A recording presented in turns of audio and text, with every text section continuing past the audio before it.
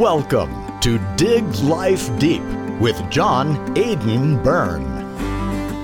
Hello again, everyone, and as this terrible, brutal and distressing war rages on in Ukraine and other conflicts take place across the globe, a significant event occurred right here in the United States in the past few days. Now, in the bigger scheme of things, this might have seemed like tame stuff, given the state of our global affairs, and by that I mean war and the tragic loss of human life in the crossfire and the bombings.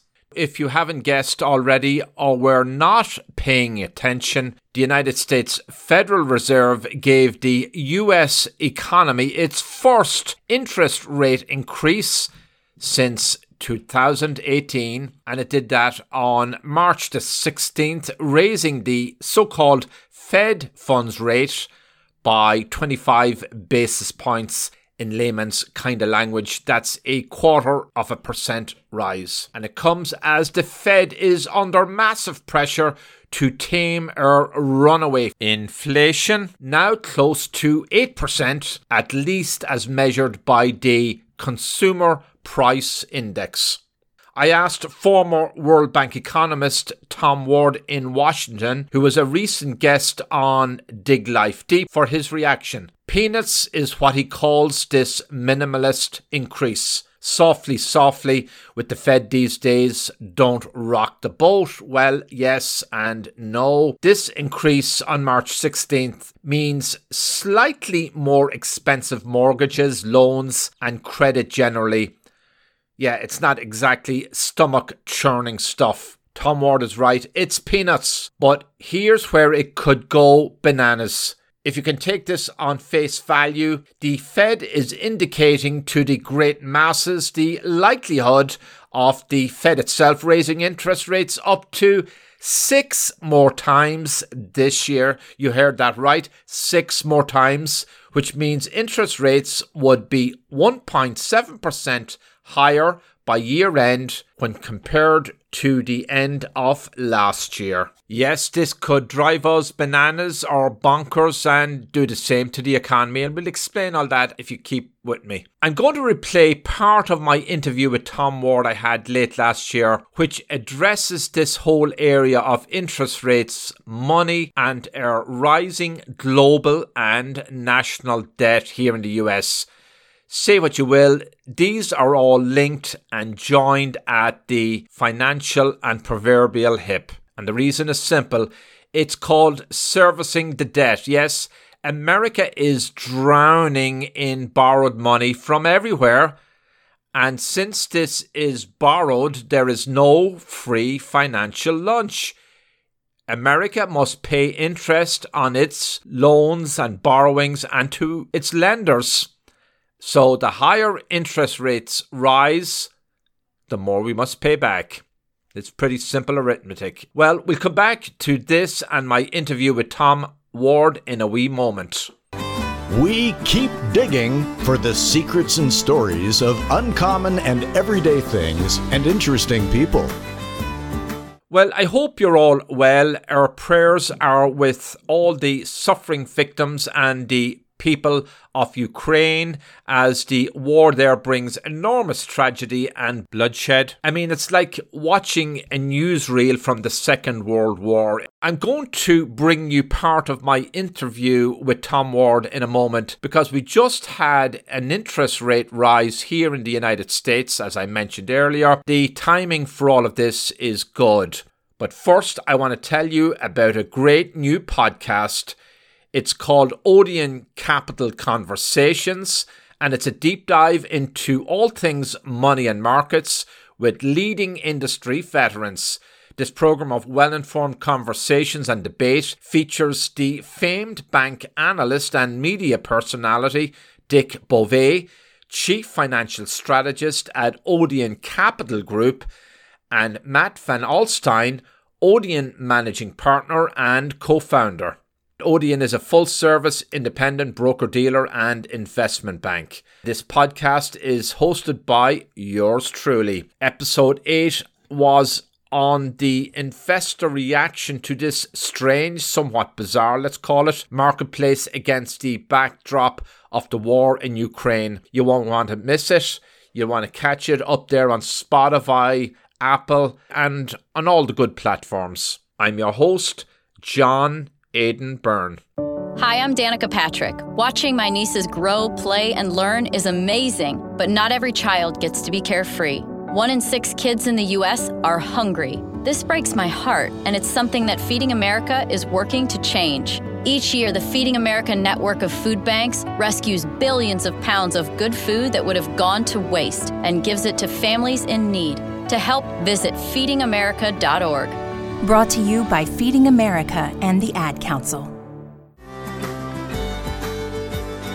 Welcome back. I'm your host, John Aidan Byrne. A quick note on a great celebration this past few days for St. Patrick's Day, special to my heart, and we celebrated with the Green, and we're going to celebrate again in the coming days. It's a pretty long festival in our household, and I don't have to tell you why. Now, we had the US Fed lift interest rates in recent days. I'm kind of sick to my stomach at the thoughts of what might be ahead. None of this seemed to spook the markets, though it's kind of hard to tell some days. The market has plunged and then we have seen it rise, rebound on the back of glimmers of hope out of Ukraine and ease in gas prices. Ease may not even be the right word. Slight adjustment to make it easier on the average consumer and the bigger markets, and then some relief that the latest Fed hike is, in Tom Ward's words, merely peanuts. But here's what I really want to share. If the Fed keeps raising interest rates, we may be going to a very dark place in the annals of finance and history. I'm going to quote the words and wisdom of a very fine author and columnist, Peter Tenos, who wrote about this whole subject recently. He crunched the numbers and he noted, of course, that the cost of debt worldwide in the US is on the rise. As he says, in just a few years, over half of every US dollar we pay in income taxes will go to pay the interest on our national debt owned by the public. Yes, we're at a whopping $30 trillion and it just keeps rising. And that's just the national debt. And there's much more debt out there, unfunded liabilities and mountains of debt here and mountains of debt there. So you add it all up and my gosh, we're talking about seriously real money. Trillions and trillions and trillions more. Peter Tenos says it will get worse. When the financial comet strikes, he says, what will our politicians say or do? Well, he gives us some numbers here. According to the US Treasury, in fiscal 2021, the amount of interest paid on the national debt was $562 billion, including government transfers. The amount actually paid out to holders of US securities was $413 billion. That figure alone, which is over 20% of what we paid in income tax in fiscal year 2021. Gosh. The State Department annual budget, just as an example, is quote unquote, according to Peter, only $35 billion, and the Justice Department's budget is $39 billion. And of course, he said that and wrote that with a certain tongue-in-cheek because it just matching all of those numbers up together, you get a perspective on things. But this interest rate crisis will soon get worse. A lot worse, according to Peter Tenos. Here's why. According to the Congressional Budget Office, the average interest rate paid on the national debt in fiscal year 2021 was approximately 1.5%. Historically, a very low figure. And he goes on to say, as interest rates rise, which they have in dramatic fashion in January, according to Peter Tenos, so will the interest paid on newly issued Treasury bills. While this is happening, he says, our national debt is exploding. In 2017, the national debt was $20 trillion in the US. Just 4 years later, that amount approached $30 trillion. Massive. The recent stimulus program brought on by the COVID crisis helped add a staggering 6 trillion to the total. And as Peter says, sort of concluding all of this hair-raising stuff, according to the monthly Treasury statement, in 2001, interest paid on the national debt was an average of 5.4%, about 3.5 times of what it is now. Here's the kicker. If we get back to that rate, which is far from inconceivable, interest on the US national debt, catch your breath, are you sitting down, would cost American taxpayers $1.4 trillion based on our present level of national debt. That is twice the budget of the Defense Department. In fiscal 21, the total amount of personal income tax collected was 1.9 trillion. If you're listening to this, I just got to say one thing. It's a total mess. We have to get it under control. Will we? Well, that's really the multi-trillion-dollar question. So now let's pick up on my recent interview with the brilliant Tom Ward. He's a former World Bank economist and now an advisor and economic pundit with a sharp mind on these financial matters. The interview was taped late last year, so probably the only thing you need to know about the numbers is that they have grown. I mean, when was the last time we've heard of global and national and municipal and household debt declining, let alone plunging?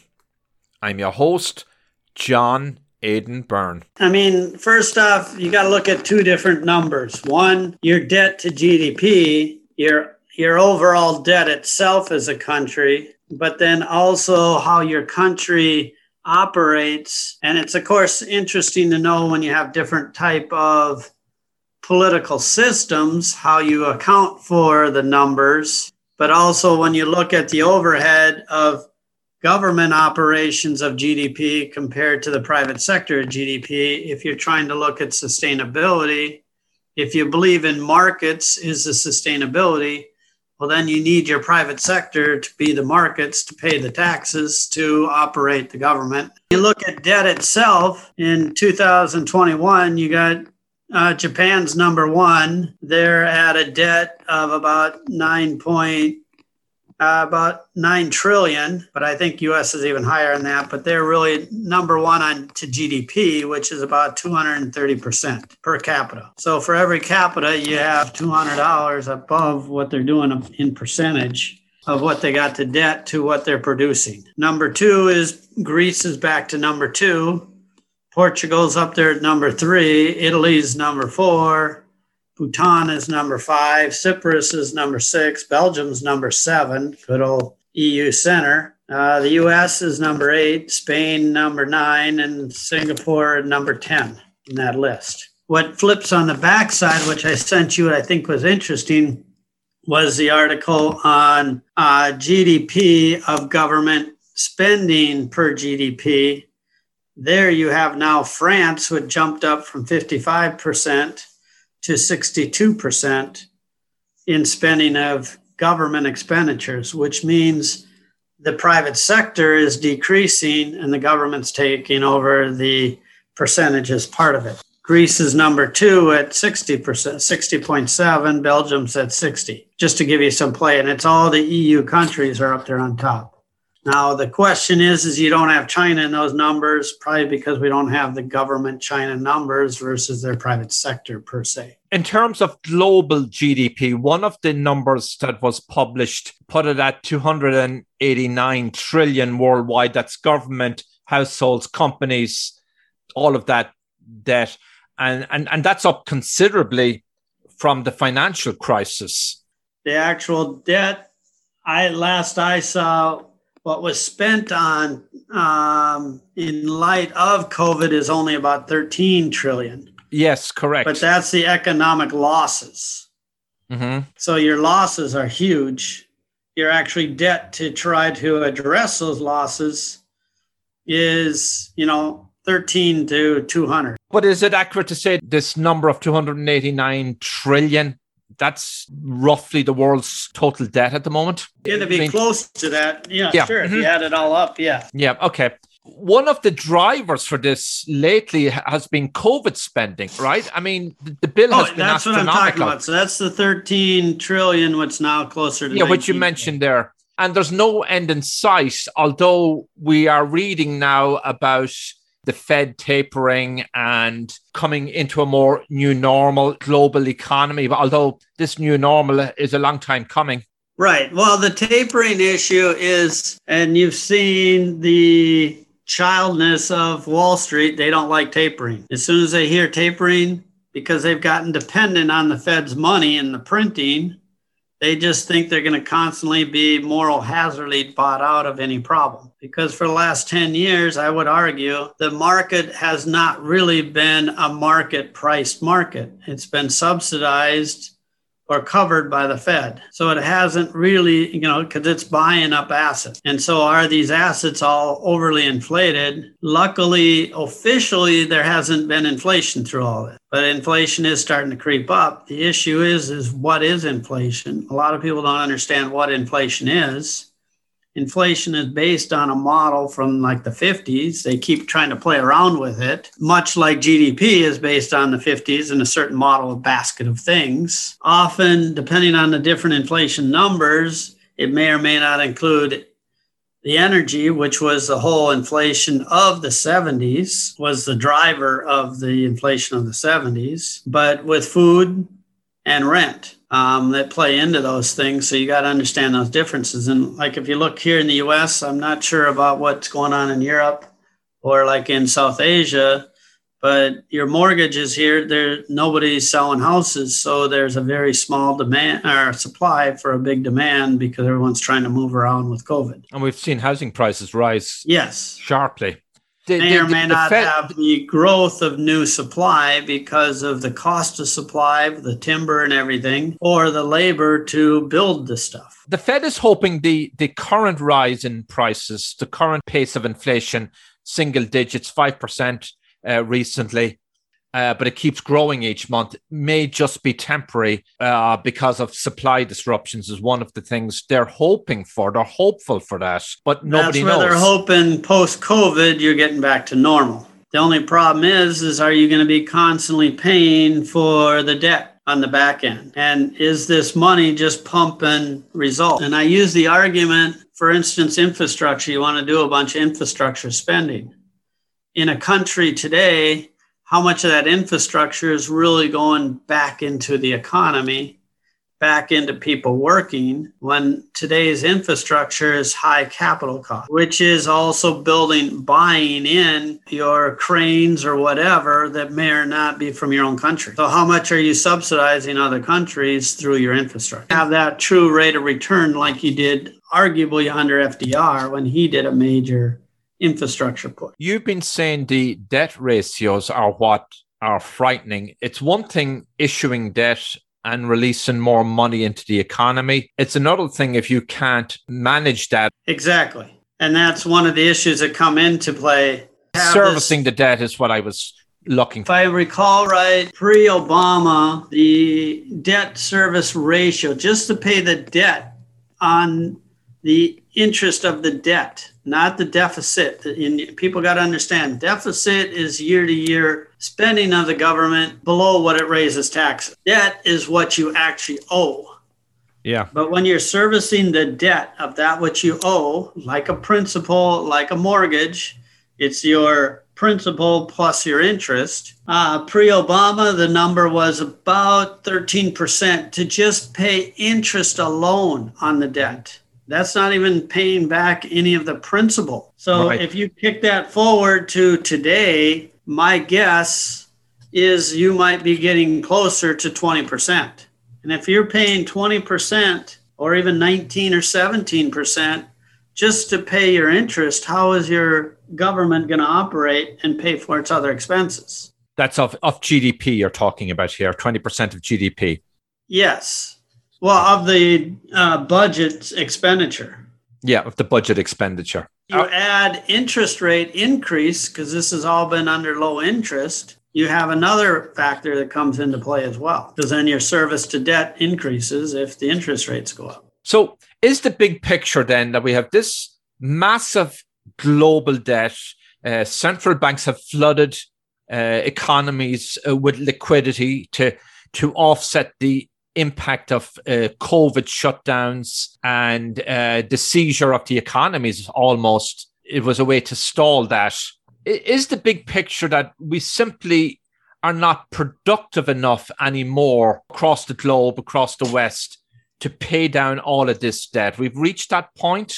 Well, I don't know if it's productive. As an economist, it's kind of like opportunity cost. It's what you think the opportunity is going to be. Productivity, there's lots of different economists who look at productivity differently. Some people argue with IT and innovation, you actually get more productivity.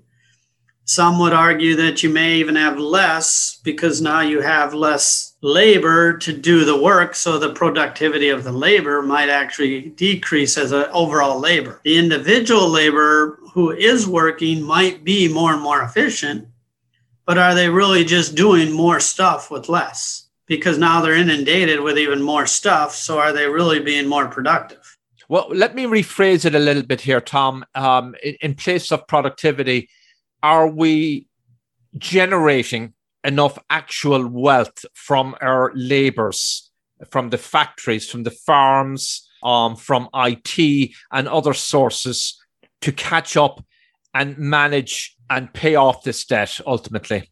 People want to believe that because that's what you believe you have growth of your economy. Mm-hmm. Now, is it just artificial because of the Fed arguably buying up all the equities and actually, how do I put it, manipulating the true equity values of assets? And could those all fall at some point? That's where you have the argument between your Friedrich and others, Milton, Friedman and others, compared to your Keynesians. The Keynesians are much more, let's just spend money and we will hopefully not have any negative aspects. So that's a trade-off between those two different thought processes. I guess what I'm trying to figure out here is that we had national economies default in 2008 with much less debt. I'm just thinking of Spain, Portugal, Ireland, Greece. And now we have even more debt and they're still operating. And you pick up newspapers about Europe, we may have this robust recovery unlike anything we've seen before. How is this possible with so much debt?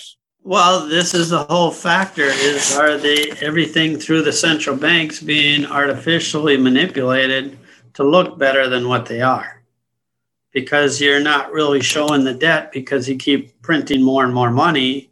And as long as there hasn't been, quote, inflation to reduce the value of the underlying currency, it looks like it's okay. At some point, I believe you do have to pay the piper. You're going to have to pay that debt. And why do you say that, Tom?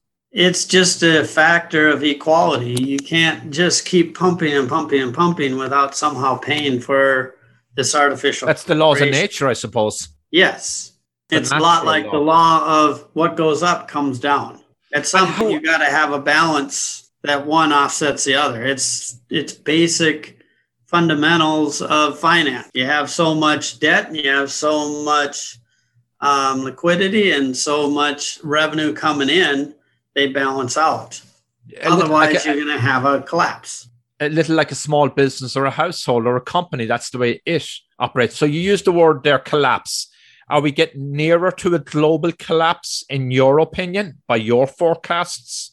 I don't want to say a collapse. I think there could be a major correction that's, one could argue, overdue because you technically every 10 years you have these corrections globally. We haven't had one since 2008, which is 13 years ago. Yeah. So is it artificially delayed? And if it's delayed, is it going to be even a bigger one than previously, particularly if you're at a bigger debt load? So then you don't have the currency reserves underneath to cover that debt and cover new debt to address a contagion if it comes through. Now, what that contagion could be, it could be like what's happened in the 90s, in 2008. It could be on a currency basis. It could be like Russia and Argentina, that it was the government bonds that triggered it. Where it hits in the economy, it's hard saying.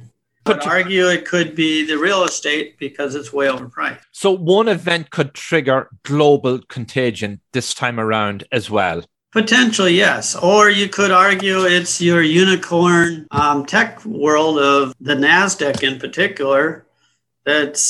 Are they creating profits compared to their net losses?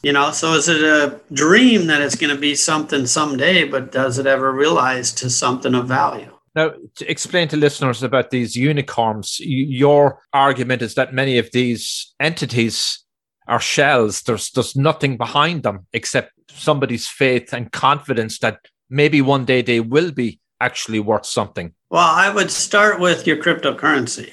That's truly just a piece of paper. And the best way to analogize I think you mentioned earlier beforehand, a person who wants to have money in their hand versus in a bank or something else. If it's in your hand, the government can't just take it or devalue it.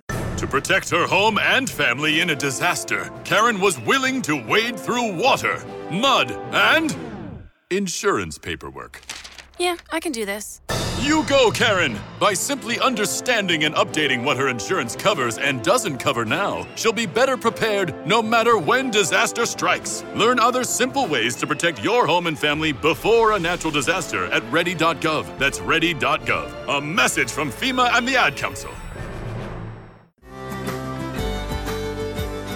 I have a businessman friend who said he hopes the day doesn't come when printed currency, dollars and coins and so on disappear and that we just go totally digital, because he feels he has some control.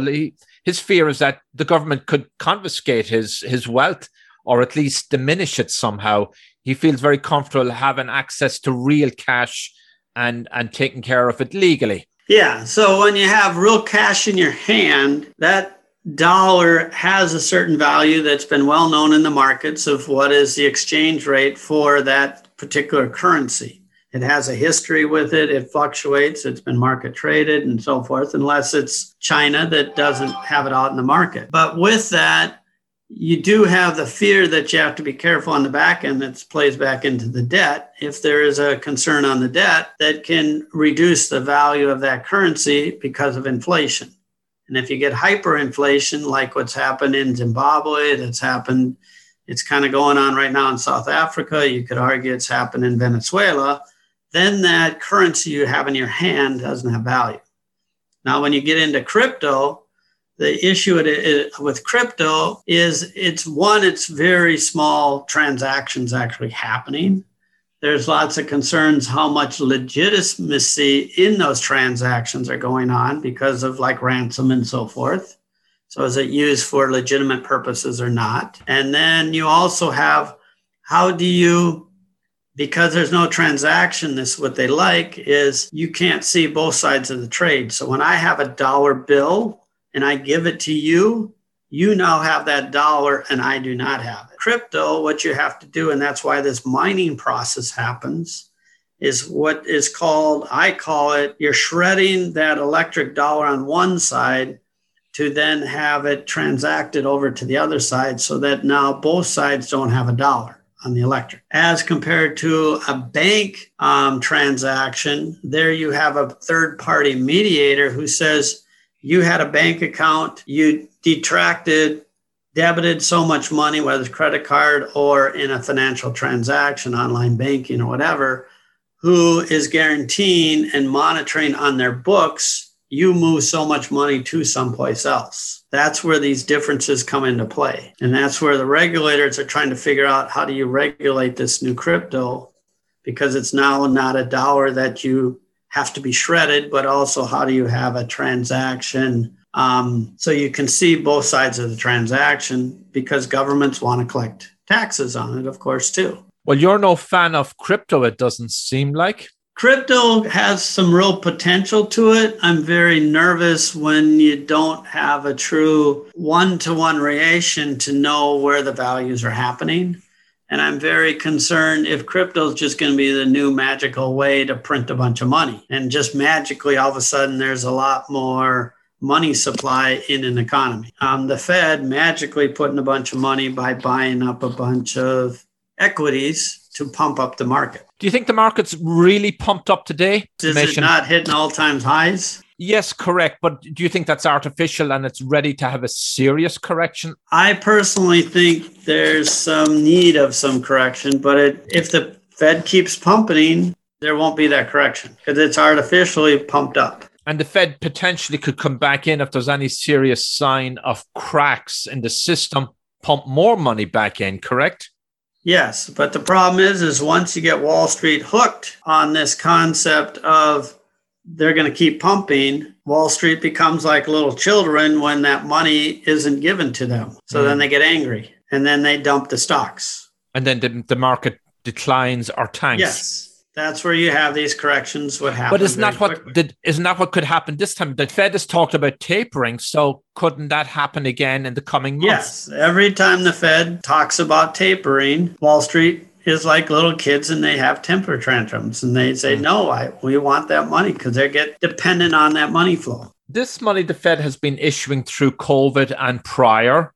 Who are the major beneficiaries of that in reality?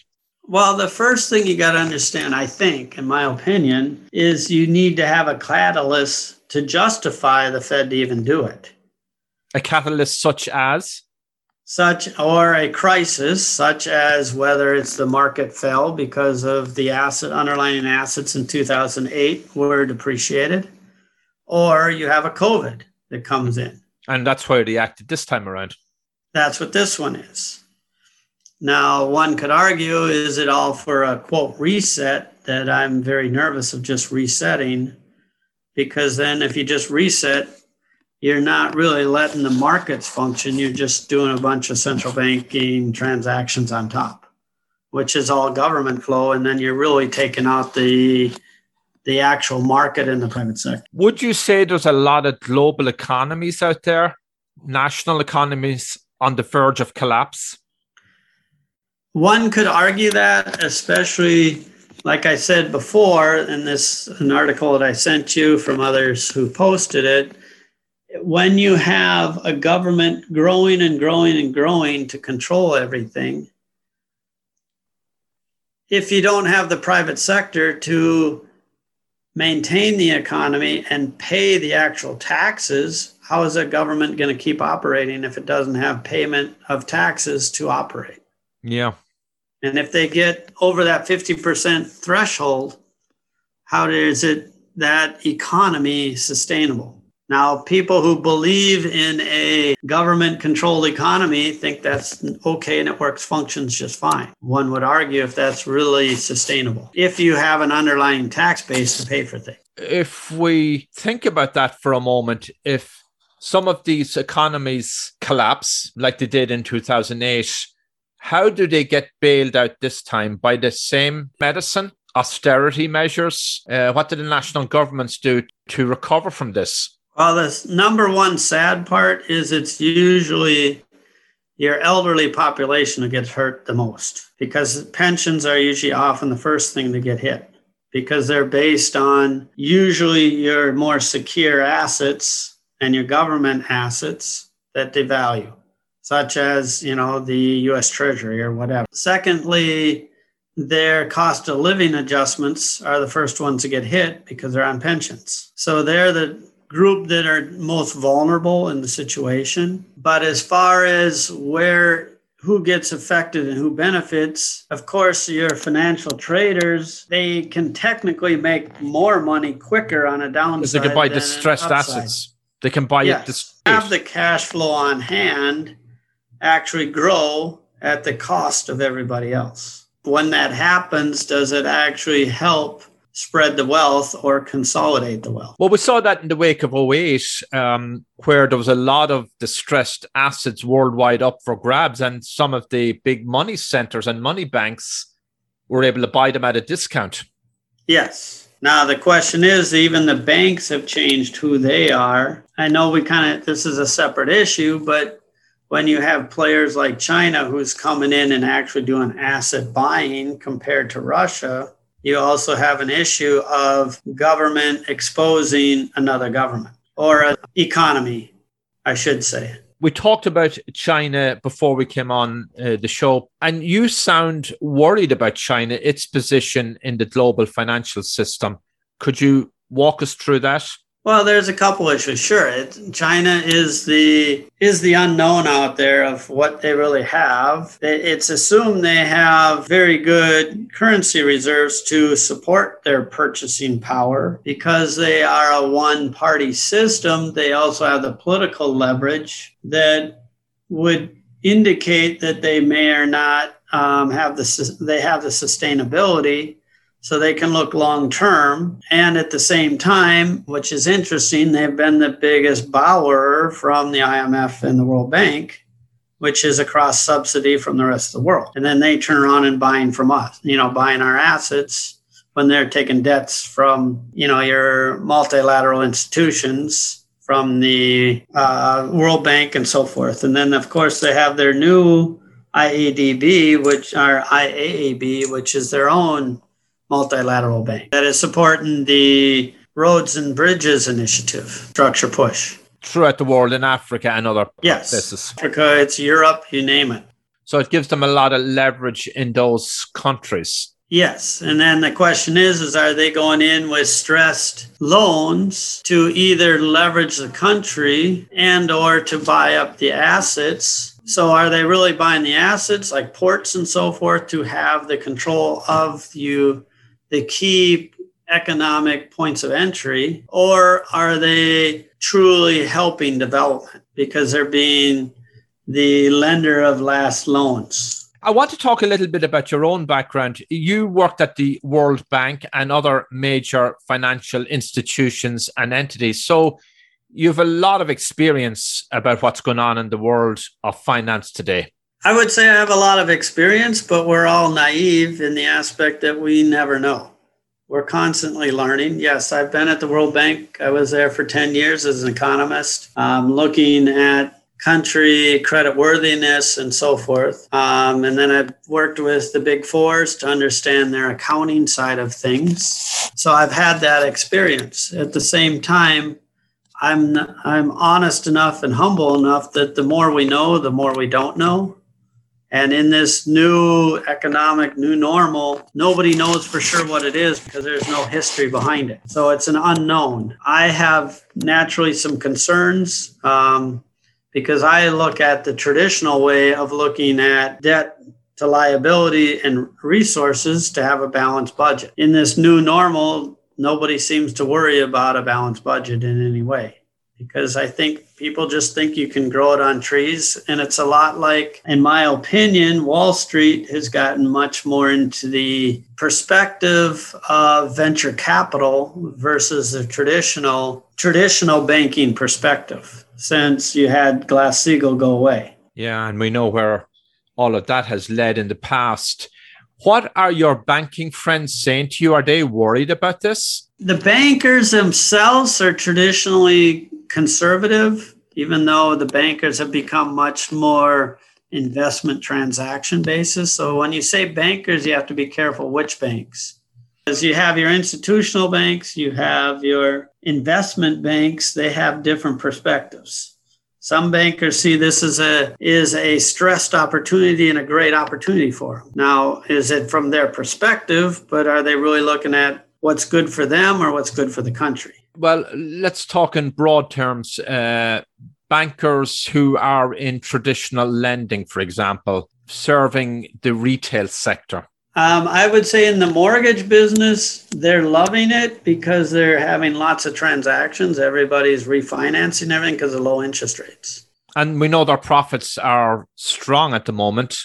But, anytime there's a boom, there's often a bust. That's just the reality of markets. Now, like I've said, traditionally, it's been like a 10-year cycle of the boom and bust. We haven't had a correction except for little spurts up and down here and there, like last week where it went down 700 points, but it went up 900 points almost. Right. So, it doesn't have the rationality to it. We will see if the supply can keep catching up with the lack of for the demand that's out there. And it's whether people are starting to feel confident and safe in selling to buy something else. Because right now, that's part of what it is, are you getting a new supply and you're creating new supply along the way? That's where growth comes from. How do you think the very smart folks we're led to believe at the Federal Reserve view all of this? Do you think they're sort of skittish, nervous, worried? Is it all just a big grand experiment to them so that they can keep the monster at bay? Honestly speaking, I can't speak for them because I'm not in their mind and I don't work in the Fed Reserve. I have lots of friends at the IMF. I have friends, in the Federal Reserve. I would be amazed if they're not concerned with the, Fed announced that there will be a paper coming out this summer on crypto, for instance, and what to do about it. You have Yellen talking a lot like something needs to be done, but no one can get their hands around it. And if no one can get their hands around issues, that only bubbles to be a problem. At some point, it's got to get addressed, whatever it is. It's the same thing of how do you get these assets to be assets based on their value versus assets being artificially bought to manipulate and increase their value because of inflation or other issues going on. Any advice to ordinary Americans, middle-class Americans, those who own a home, have a job, may not have a job? What's the best way they should handle their finances now? That one, I would be careful in what I would say. I would say from a personal basis is you be careful in venturing where you venture. You balance. This is where you balance your portfolio. You have a balance of taking some risky opportunities, but also balancing it with some traditional ones. But in today's world, what is traditional and do they really hold the value today? Caution, naturally, if you're going to be buying and selling, say, a house, because you are potentially buying houses at all-time highs, just like if you're buying stocks in the market. Yeah. If you believe it's going to keep going up, all the power to you. And I think that's why you don't have a lot of supply of houses in the market right now, because people are afraid of buying up or buying something new, because I think there is a little bit of consumer confidence issues in play, adding to inflation. Well, I listened to an interesting survey on the news this morning that a lot of Americans are now starting to feel pessimistic about the direction of America on different levels, politically and economically. That's not a good sign. I think there's going to be some reflection of where we're at, where we're headed, and what is the best way in going forward. That's just natural politics and the market adjusting. There's definitely a change in play from administration to administration, but there's also a bigger play that's coming out with the China play and other issues as well. And of course, where the EU is. If you look at the EU, they have a major issue between the UK and the EU itself. And even within the EU, they have some internal squabbles as well. Because how do you have an underlying currency, the euro, when you have governments changing how they're spending in light of COVID? So how are you going to keep that currency equal to everybody within the area? I use the analogy of, is Europe a salad where it's got its different flavors of the salad? Is the dressing, which is the money flow or the common currency, going to be sustainable to hold it together, and the subsidies going back and forth? And what do you think? I don't see it as a stew that everyone's kind of learned that the potato and the carrot are all one. And some of that just because it's got a long, long history of nationalities. So that sounds like the EU could fracture or break up. I think it's going to have some recognizing of, especially when you're looking at how much the country's expenditure rates are changing in the last 3-4 years, because that's underlines the so-called one European Union currency, because they're all supposed to stay in a value. I mean, it goes back to what you were saying before. If inflation is truly at 5 or even higher because of different ways of looking at it, when the Fed traditionally looks at 2% is its top end level they want. Well, if you're at 5, that's double and a half. That's a huge It's a big jump. So you're saying there is a danger of the EU breaking up, Tom? That could happen. Anything can happen. They got a long history. Anything. Each country operates on a different level culturally as well. Yes. I mean, I'll be frank. I'm an American. I was born and raised in the U.S. I lived in London and I went to the London School of Economics doing my graduate school there. But, I don't live there to really feel it.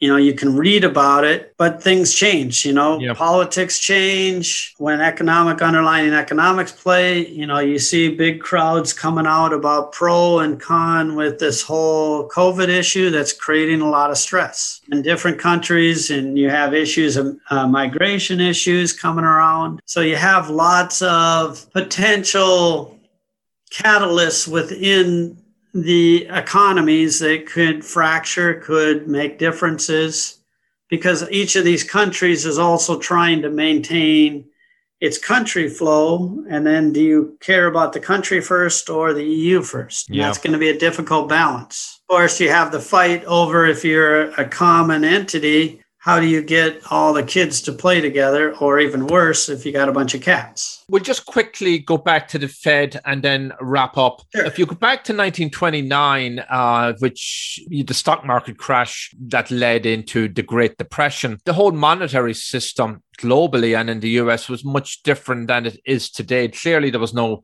digital currencies, and the Fed didn't have the tool set and kit as it has today. It can flood the market with liquidity. It can do repurchase agreements and all kinds of esoteric things. That's possible today. It wasn't possible back then. I suppose the question arises, if the Fed hadn't intervened this time around, we would have, in 2008 and today, been plunged into a very serious financial crisis. There's two arguments to that. One could say they had no choice, but 2008, even, the tools available are so different. And again, crypto is a potential new tool to flood the market with a bunch of money. And does it just magically create this money, or is there really value to it? When you look at the US dollar, it says in trust. Well, people believe that is going to be $1 of transaction between buying, so you don't have to do barter, to say, hey, that's how much that thing is worth. I'm going to give you that $1 and I'm going to have trust in that $1 for that good.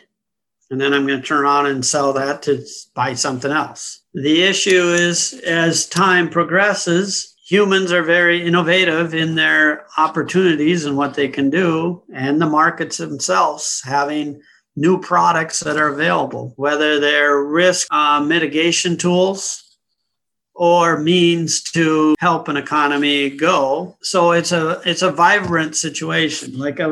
But one thing of caution, like I was mentioning, I think with you earlier, maybe before the broadcast, when you look at 1929, is a whole different world than what it is today. So when they talk, for instance, infrastructure, if you do infrastructure today, it's more capital intensive. So are you going to really get the economic return for the value that you did back then? Well, you have people working, shoveling, when you're using big equipment to do it today. And this big equipment, how much of that big equipment is bought and purchased within the country, or are you subsidizing another country by buying stuff from other places? So it's questionable if you have the same rate of return, for instance, with infrastructure as a tool to help the economy through a bad time. Can I nail you on any short-term forecasts for the US and global economy, and long-term, where could it be headed? Do you think in the next few months we'll see a pickup in activity, or is it not that clear because of the way COVID keeps changing and the variant comes into play? Personally, with COVID, I would say a lot of it depends on how the politics works around the COVID. If the politics is control and shutdowns, like what you're seeing in Australia right now, in New Zealand in particular, or in Brussels, which has got a huge lockdown, and then how the populations react to it. If there is solutions to it, so people feel confident to participate in the market, and in the economy. And I do think it's going to be some realizations what are going to start coming out in, the next year, 2 years for sure, under what is this new monetary theory, and is it another Keynesian, or do we need to be more of your monetarist theories? Yeah, modern monetary theory you're referring to here. Yes, that a lot of people think this is the new Keynesian theory. What do you think about it? I'm skeptical personally. Anything that's new and untested is going to be a concern. Like I said, at some point, in my opinion, you can't just keep pumping money. Someplace you got to pay for it, or someone's going to pay for it. Now, some people think it's okay if another country comes in and pays for it, but you create a different dependency and a different of your country. I wouldn't say a collapse, but I definitely would say there is going to be some hard reckonings to happen. Some corrections. Now, whether the Fed can keep that in play without inflation, we will see. So far, they've gotten away with no limited inflationary impact. So we could have inflation, or indeed we could have higher taxes yes. or higher interest rates. So then you have tax issues. So then if you're taxed more, do you have the money to spend again? Yeah, or they could raise interest rates. Do you think we're going to see an increase in interest rates in the US? Potentially that could go down the road too. Yeah. But if you have higher interest rates, now you got to pay the debt funds more. So nobody wants to do that. The Fed doesn't want that either. Well, not an entirely optimistic note to finish on. I won't say it's caution. But at the same time, on the optimist side, every time there's a problem, if you look at it the right way, you can see that as opportunity as well. Tom Ward, thank you for being on my show. Always a pleasure. John, look forward to following up, and we'll keep in touch. There you have it again. You may laugh as cry at the jaw-dropping, painful numbers that crush the human soul, as outlined by Tom Ward in that interview I conducted with him late last year.